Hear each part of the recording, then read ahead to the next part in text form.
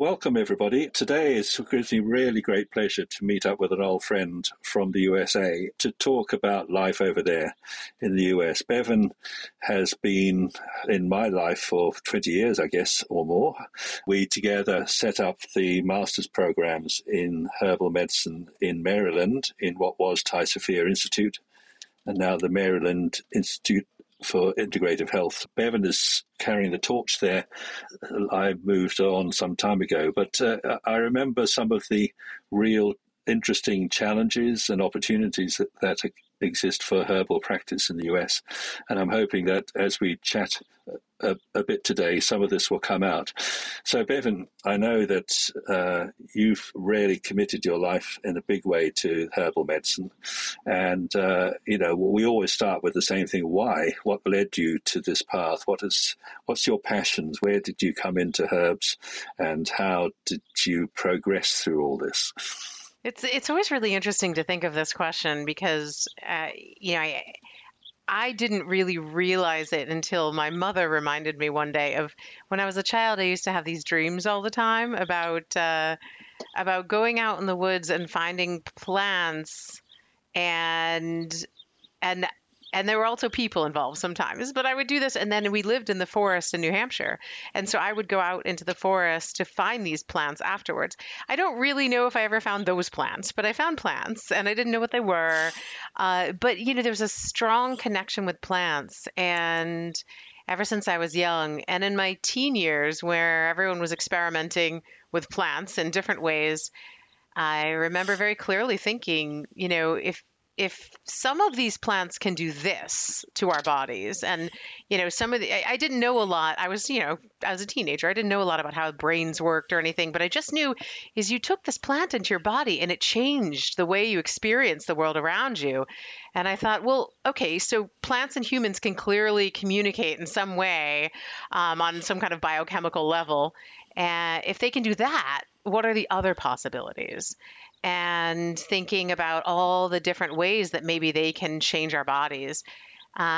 So fast forward to me being later in my teen years and learning about herbalism, devouring every book, which there weren't that many books. I remember I'd had like Penelope Odie's herb book, and I had, it was just like whatever books I could get my hands on. And I had,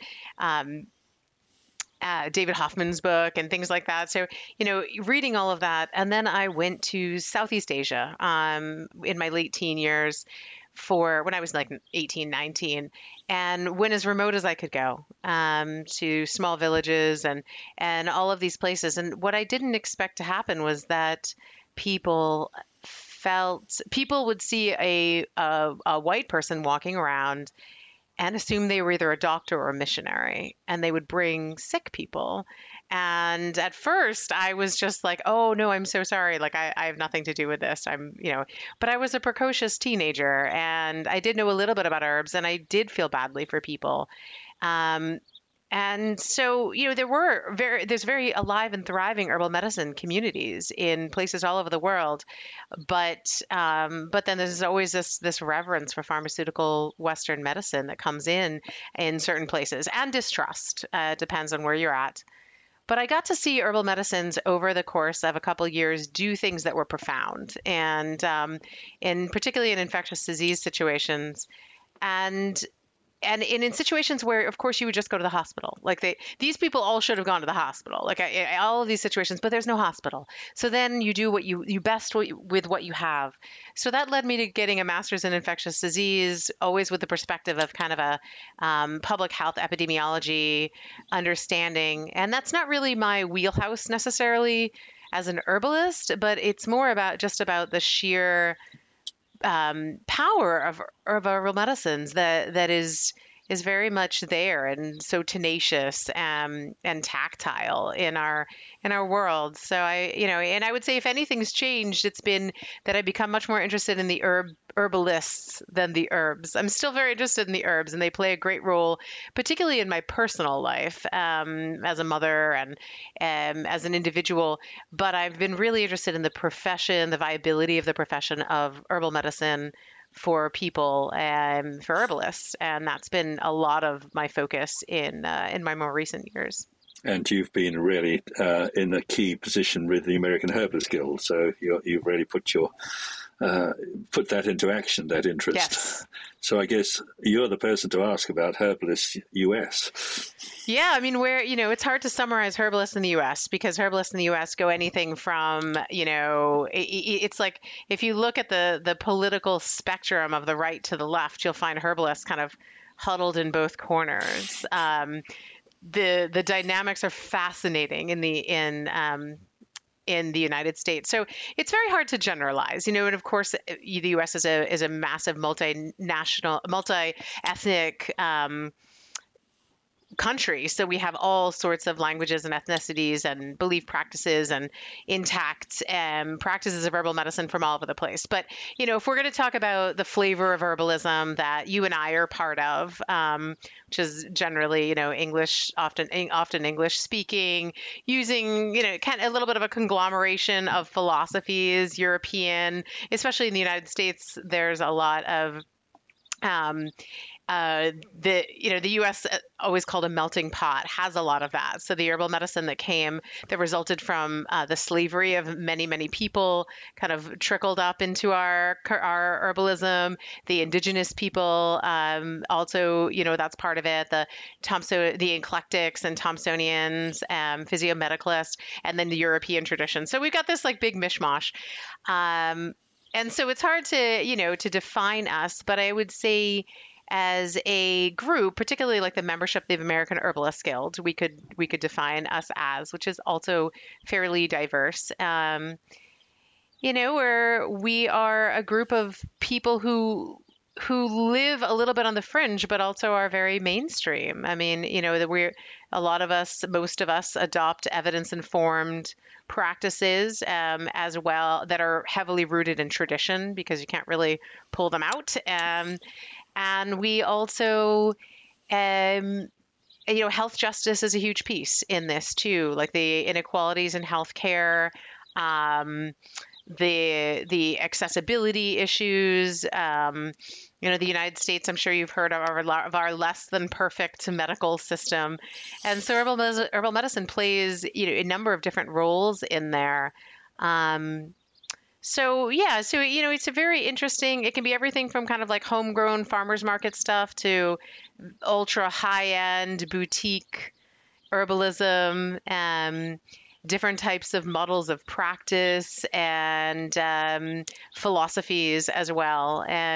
But I would say, we're definitely a bunch of outspoken rebels that seems to come up. We're not the most passive crowd of people, and I think that's because we have a lot to say. Herbalism is misunderstood, and it continues to be. I mean, I always think it's fascinating that in my years of being alive, and I'm sure you'd find the same thing, it's misunderstood, but the ways that it's misunderstood keep changing.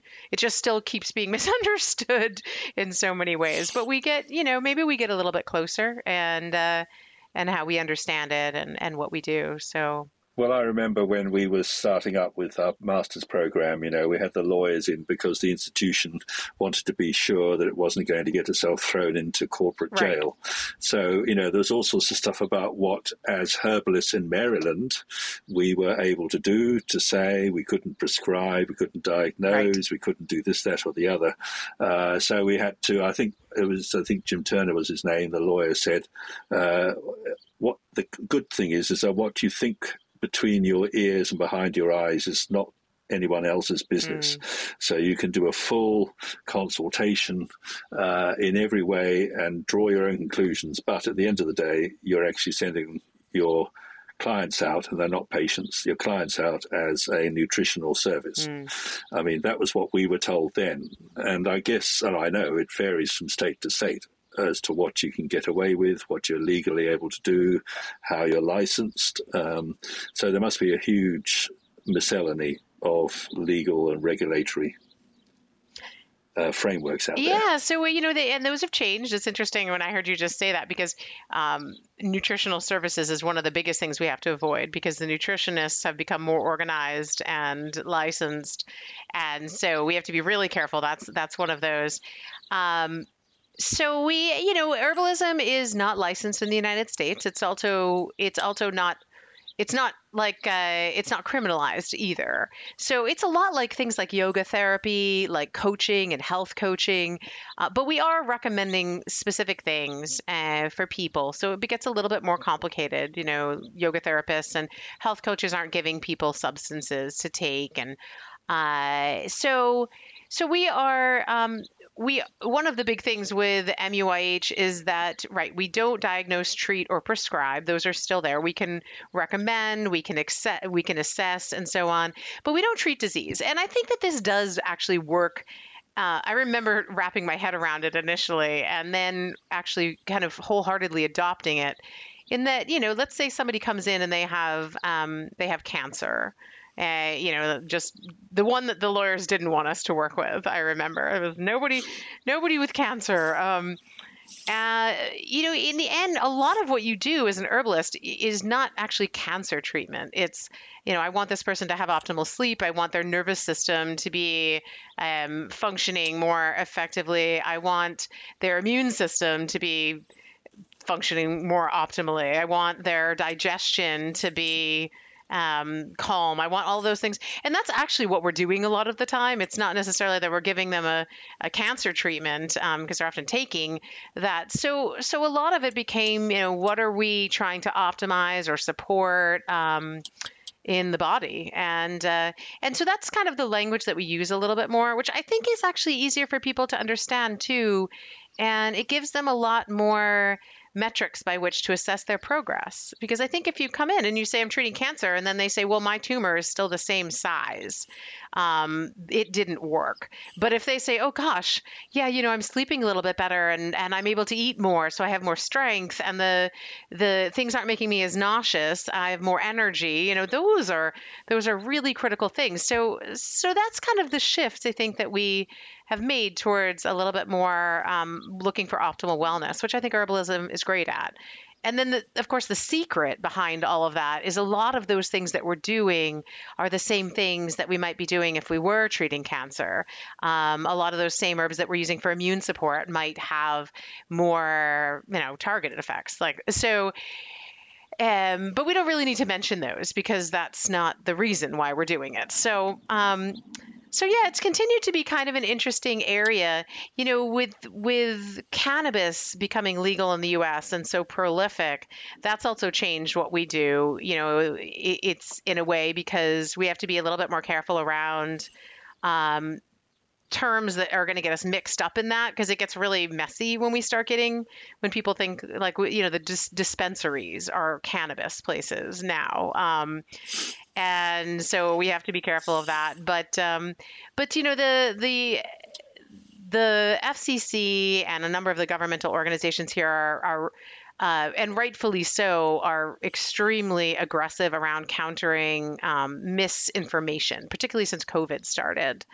And so herbalism does get snagged up in that quite a bit because of unfortunately the non-scrupulous herbal companies have not vanished ever in my time with herbalism, and so they ruin the party for the rest of us at times. But we manage. So, as always was. Yeah, I don't know if that will ever change.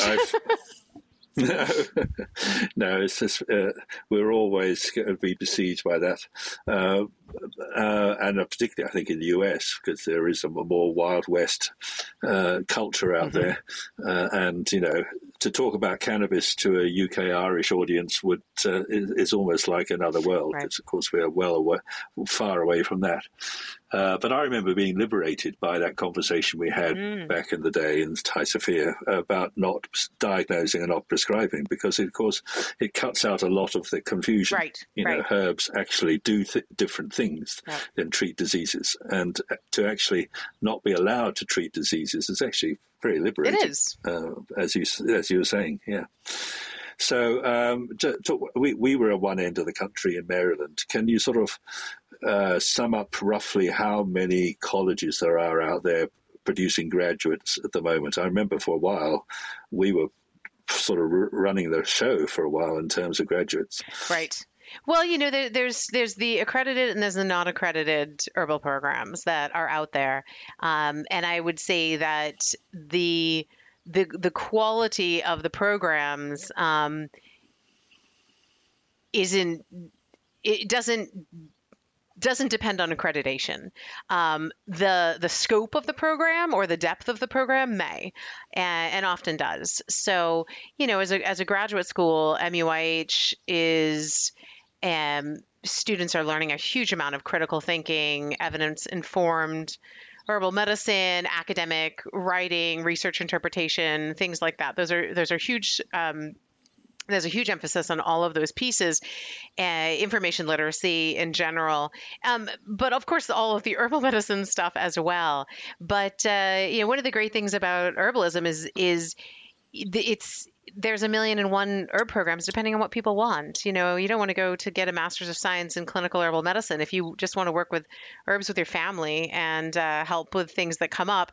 And there's beautiful programs. So as far as accredited degree programs, master's programs in herbalism, there's 3 in the United States now.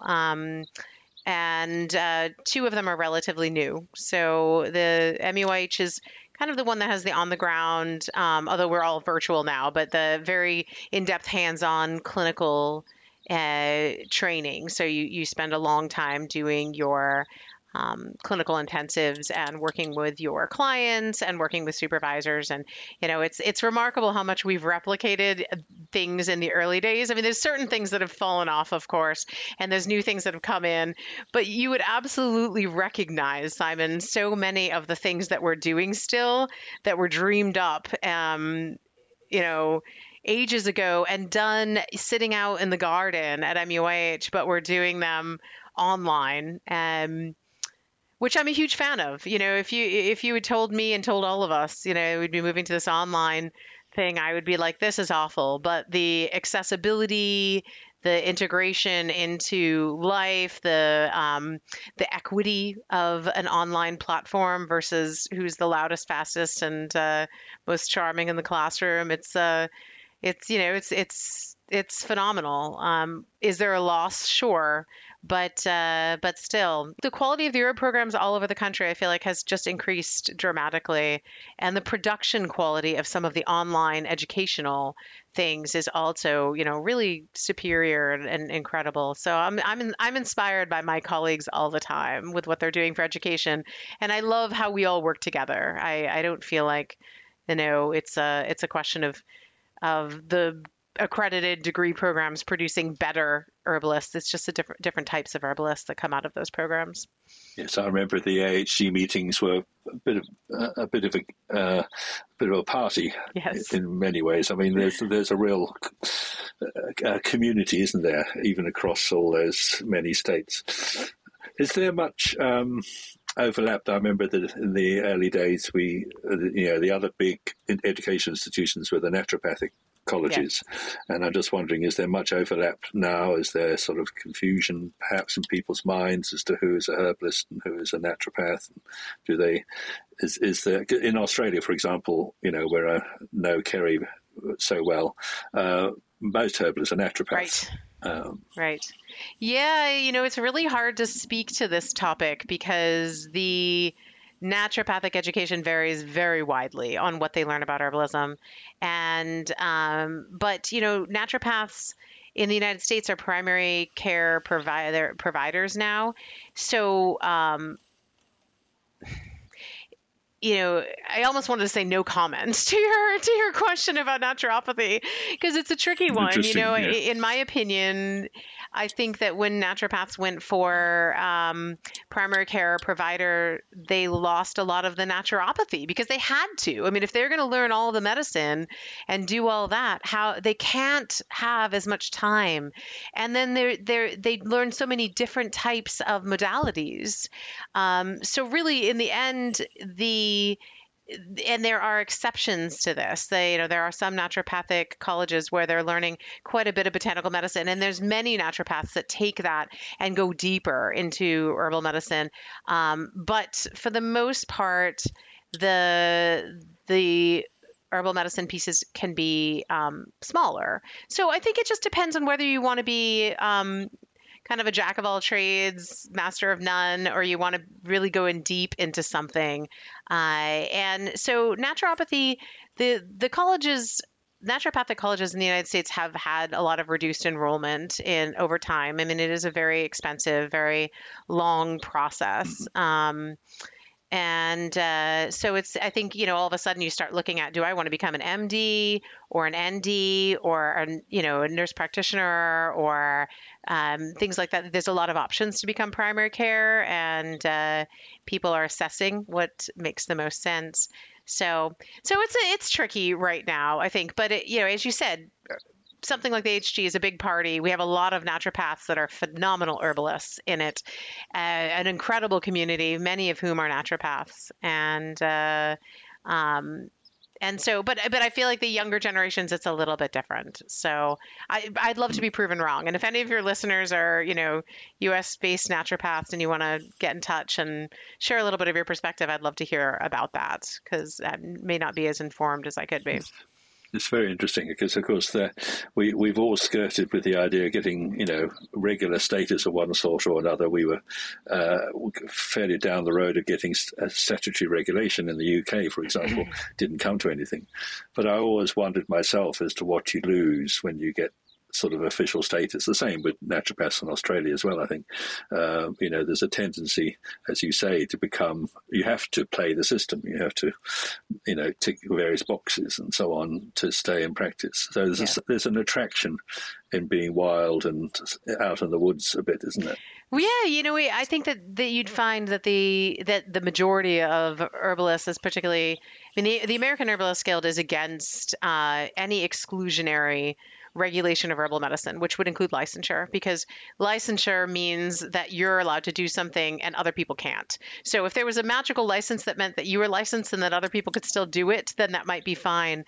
But the reality is that to be a good herbalist, to be a competent, skilled herbalist, you don't need an academic education.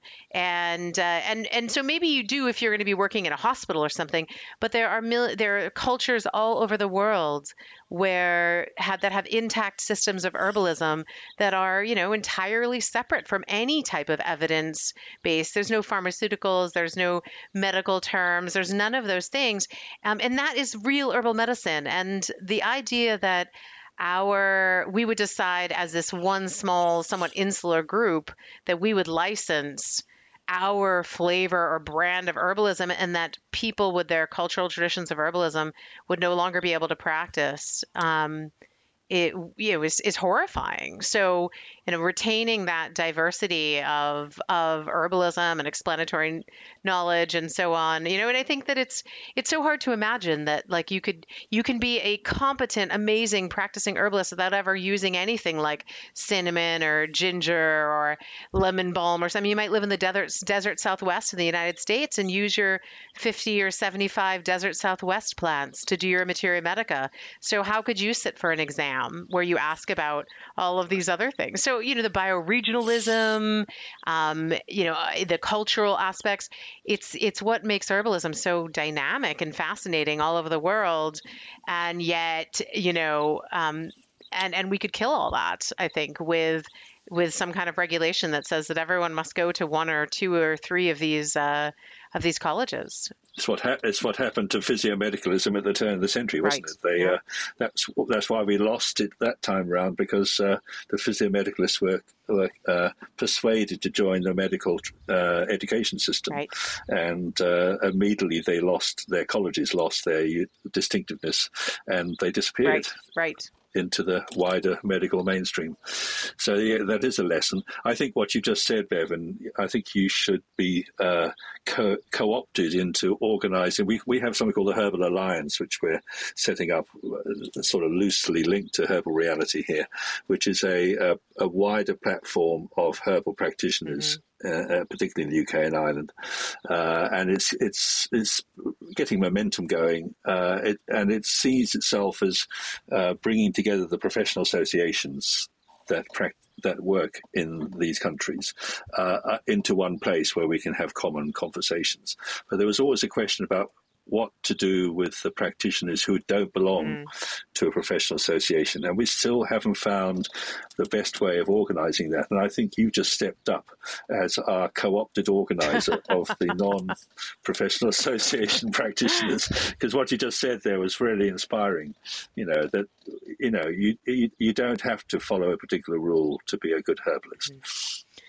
Yeah, and that's something that I hear all the time from people. I remember talking with, I heard from somebody in South Africa who had said that they'd studied herbal medicine their whole life, and this was their career and so on. And they wanted to, I'm trying to think of what it was. They wanted to apply to the American Herbalist Guild. And, I was trying to figure out how that might work. And I said, I thought that South Africa had an herbalist organization, which they do. But they said, well, they said I didn't go to that college. I learned in these other ways. And you have to go to that college. And I remember thinking, oh, wow, that's wild. Like we need to draw a bigger circle. Like there aren't so many of us. So, for me, it's just if people feel excluded, then it's like, okay, well, how do we open this up more?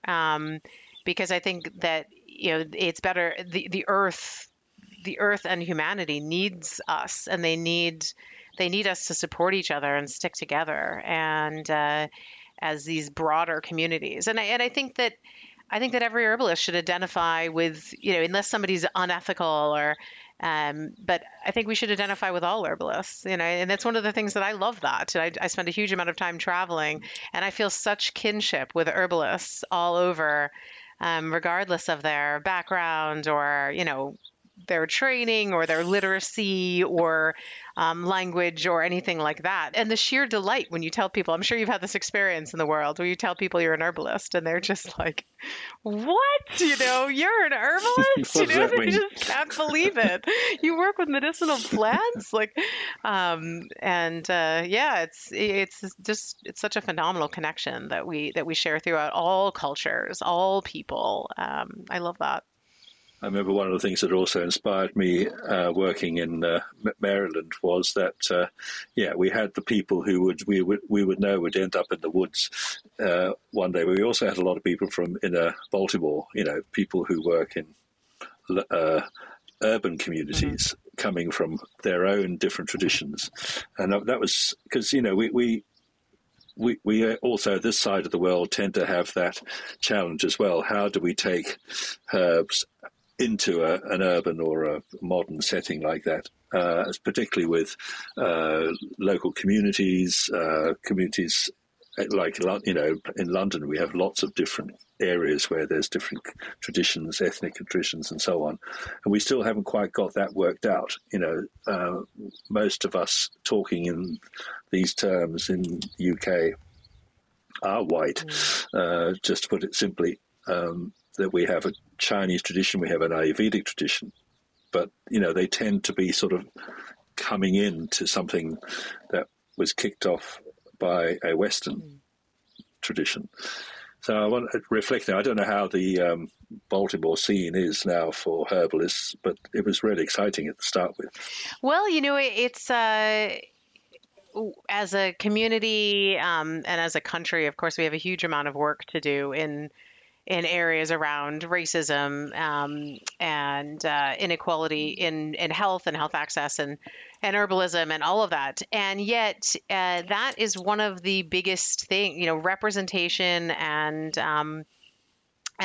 racial diversity in our communities is huge. So MEYH we have a large percentage of young Black students, and a lot of the pieces with that for me is not making so the program, as I mentioned, has a lot of emphasis on evidence informed practice. which, is problematic in certain ways because that is a dominant paradigm that has its own issues. But beyond that, the cultural traditions of herbalism at MUH has been a real conscious effort to expand that to be whatever culture that is that you identify in. So I'm not going to put my culture in there. I'm not going to tell you what it is. So if you're Latinx and you are studying, you want to identify with the traditions that came from your people, or it could be the African diaspora because of your lineage was enslaved, and you're looking at those pieces. So students come with often a mission and an interest in connecting pieces from the past and the present and into the future, and drawing those connections. So for us, it's not about teaching that, because I can't teach that. I mean, these are not my traditions to teach. It's about creating space and offering the training and academic skill sets so these students can go places no one's gone before, can get into communities and understand the history and the significance of things that is just far beyond what I'm doing. So as an individual, so it's really about like, how can I nurture and support these students to be able to have these skills to further our field and to do phenomenal things.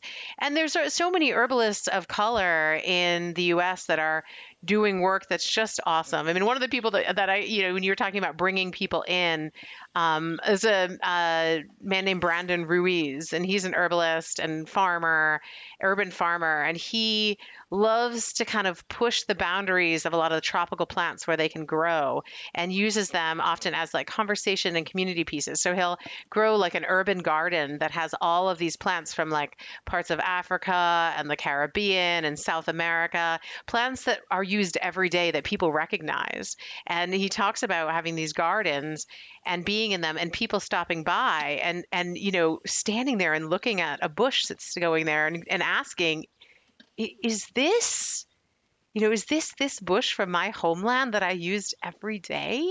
Like, how is it growing here, and why, and who are you, and what is this all about? And so the idea of creating these communities in these ways, and then also so many communities of service. There's so many herbalists that are offering service projects to support houseless individuals, to support people in all sorts of places where they're marginalized around receiving health care.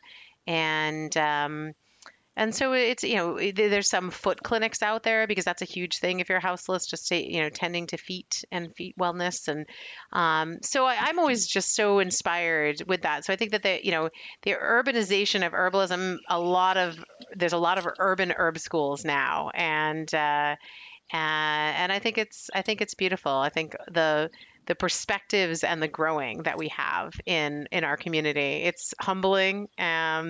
There's always so much to learn, and every day we learn something new. So it's pretty. I learned so much from my students. It blows my mind. I remember that. Yeah. While we're talking about our old campus days, and it'd be nice if you could share some stories that we can both remember about one of our leading figures that lived in the neighborhood, Jim Duke, and his pharmacy, garden pharmacy. Because, Jim Duke may be vaguely known over here, but I think it's a good opportunity just to plug him and his life and his contribution and what he meant for us personally when we were setting up that program.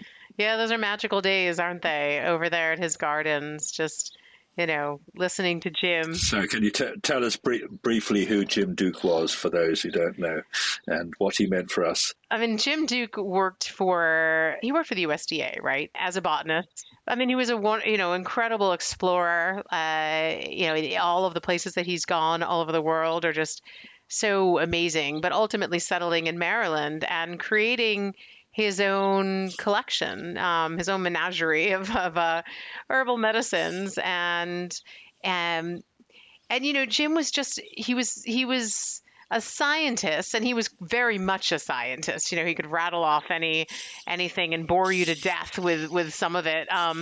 But he was so infatuated with medicinal plants, and And he had such a kinship with each one of those plants in his garden. So, so going on a plant walk with Jim was just, you know, a window into kind of his mind and his heart around these plants. And and it was just full of stories and some of his stories, some retold stories, and of course some of the stories came from people who visited his garden, and then they became stories too.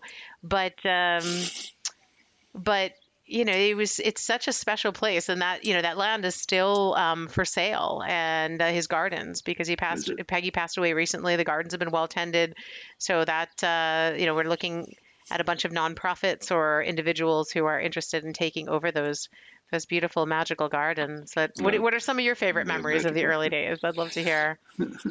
No. Well, it was such a delight to discover he lived 2 miles away. And then when we started up, he would turn up for Yes. class as a sort of honorary student, barefoot, as he often was, and sit at the back of the class with a bag of lunch that Peggy had provided for him, and just mop it all up. And you were aware that this amazing character was in your class as a student.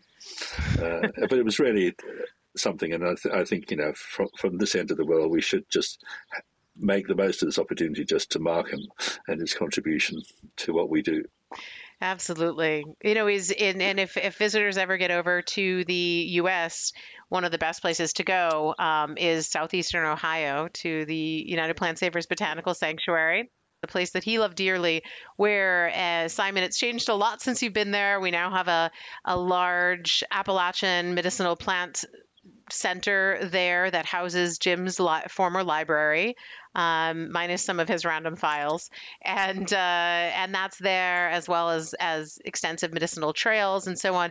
So you can go and access all sorts of pieces of who Jim was there. The library is intact, and it's a fantastic place. And Jim used to come on those field trips like a kid. Yeah. He would collect plants. He'd collect, like, a plant from each plant family all day, or he'd do, up until he could barely walk those trails. I remember just walking through those woods and finding just acres of panax, of hydrastis, hydrangea, other of those fantastic herbs that we know and love so well, just carpeting the forest floor there. It's like, Disneyland for herbalists there. It's the medicinal plants are It's well worth a mind-blowing. field trip. If anybody does want to travel to the US, do head to the United Plant Savers location in southeast Ohio, isn't Yes, it? southeastern Ohio, yep. And there's lodging now, and Yeah. internships, and so it's a great place to learn about medicinal plants and really immerse yourself in their native Yeah. environment. Are you still in practice yourself, Bevin? I'm seeing clients from way back when, at this point. So the ones that have persisted and stayed around, but mostly I'm supporting other people that are seeing clients. And as I mentioned, a lot of it, I do enough to stay fresh. So I feel like, things are still happening, and I'm still getting that kind of feedback and progression. But again, a lot of it comes down to making sure that all these herbalists that are studying and working so hard to do this end up with viable careers, because this is a good profession. This is an honorable profession. People should have a good salary. They should feel appreciated, and they should feel like they're contributing to the world in a positive way. And so that's really become a lot of my focus. And I think part of it becomes from being, at MUIH for all of these years, for nearly 20 years, and just being able to look at what's worked and what hasn't, for herbalists that are getting out there. And there's so many herbalists that have had such great success. And so what are the qualities that have happened there? So spending, and that's one of the things that's changed also in our curriculum and so on, is as how to do that. So that, I would say more than practice, it's the practitioners. More than herbs, it's the herbalists that have captured my attention as of late, because, we should be able to do this. So, talking of the herbs now, and my impression was that the herbalists generally source their herbs locally or a small scale. There are no sort of big herbal practitioner suppliers across the US. You tend to pick them up from various sources. Is that right? I think that a lot of people will do that. Mountain Rose Herbs is often a big national supplier for many herbalists because of their commitment to Right. quality and Right. ethics. They're also massive community supporters. It's hard to find an herbalism community initiative that's happening in the U.S. that isn't supported by Mountain Rose Herbs. They are always Right. willing and generous. So, but we tend to use a lot of bioregional herbalism. We tend to use a lot of kitchen medicine. And that's a huge passion of mine. And one of the things that I feel really strongly about, I published a book in 2020 called Spice Apothecary that has a lot to do with that around accessibility, affordability, and the therapeutic use of spices as medicine, but actually delivered in food in adequate doses and so on. So, but a lot of people do tend to find from local herb farms. There's a lot of herb CSAs. I don't know if people know what I'm talking about when I say CSAs. Yes. So Yes, you do. yeah, so you get your herbs, whatever's coming in that month and so on. So we do like our small producers. And I think that's another one of those points of tension, like we were talking about with practice, is that, the regulations around herbal products, which are needed, of course, as they become more stringent and more consistently applied, can really edge out the folks who are doing it more as a cottage industry. And that is a loss at times for us because there's some wonderful people producing some incredible small batch craft medicines that are going to be phenomenal. But again, it's a point of tension. There's no right answer to how to deal with regulating and making things safe. And then crowding people Are there, out. are there actually are there, are there have people actually been challenged in this way as herbalists? Definitely. Yeah. Yeah. Yeah. Really, really. And it depends on where you're at. If you're selling things at your local farmers market, kind of you directly to people and so on, you're probably good for a while. If you are selling things on Etsy or online, things can start to get a little hairy. If you have a website and so on. And if you start making money, then it gets very difficult. So yeah, we've had some phenomenal small kind of craft industry herbal product companies who have become large enough to be noticed and the target of regulatory, the hundreds of thousands of dollars spent on complying. Yeah. And this is GMPs, good manufacturing practice things, and so on. Is that right? Right. Yeah. Yes. Yeah. Yeah. So it's a very interesting lesson for everybody that that's getting all that's always an issue. The external application of quality standards is always an issue we have to face. So yes. So that we've got this mix of herbal sourcing from the homemade through to well-organized suppliers. And one of the things that, has always been interesting is the difference in cultures in terms of dosing and preparation and so on. Is that still very mixed and multiple as well, multiple traditions in terms of delivering the herbs as well? Well, I think it's mixed in philosophy, but it's also about price. Herbal tinctures in the United States are incredibly expensive. So if you're to use something I'm a big fan of, as I mentioned, the food pieces, but powders, when you can use a powder, it can cost 5% or less of what you're looking at if you're using it, a fancy product in capsules, or you're using a tincture, depending on what it is. So of course it's not always possible, but for me, I find as a person who's looking at students' formulas all the time and so on, I'm always saying, if you give this as a tea to this person, not only do they get the sensory experience of herbal medicine, which I think is very important, but it's also going to cost them $5 a month instead of $95 a month. And I think that's a really big thing. So It So is. that's I think a piece that comes up is how much can people really afford of these herbal medicines, and is it going to become an elitist thing?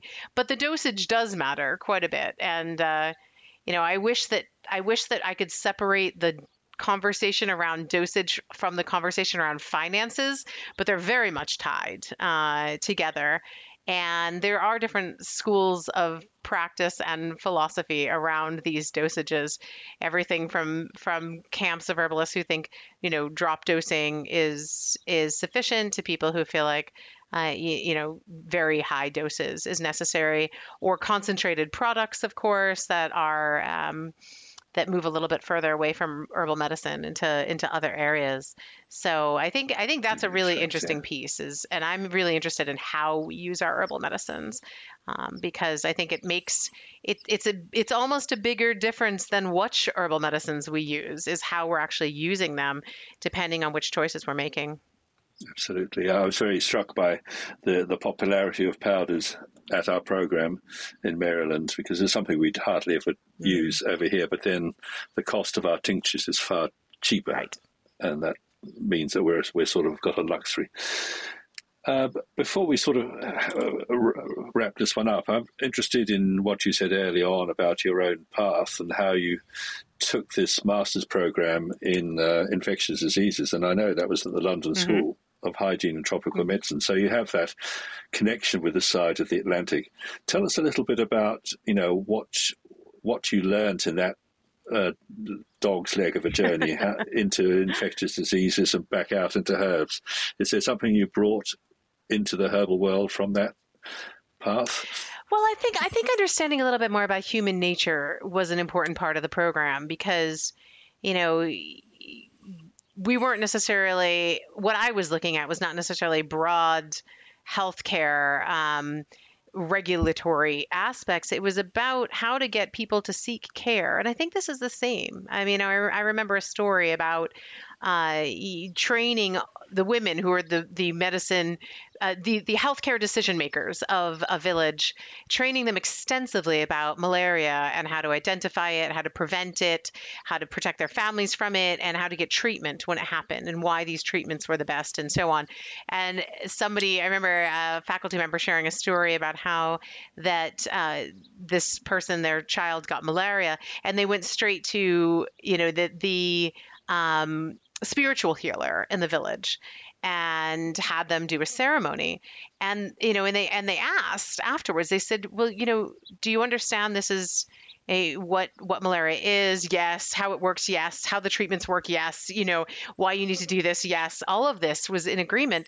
But what she said was, but what I wanted to fix was why it was my son that got malaria and not someone else's.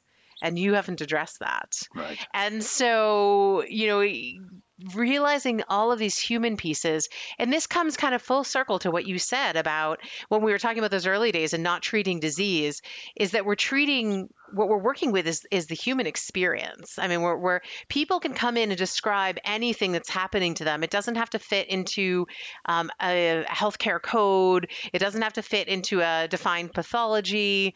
It doesn't have to be a disease.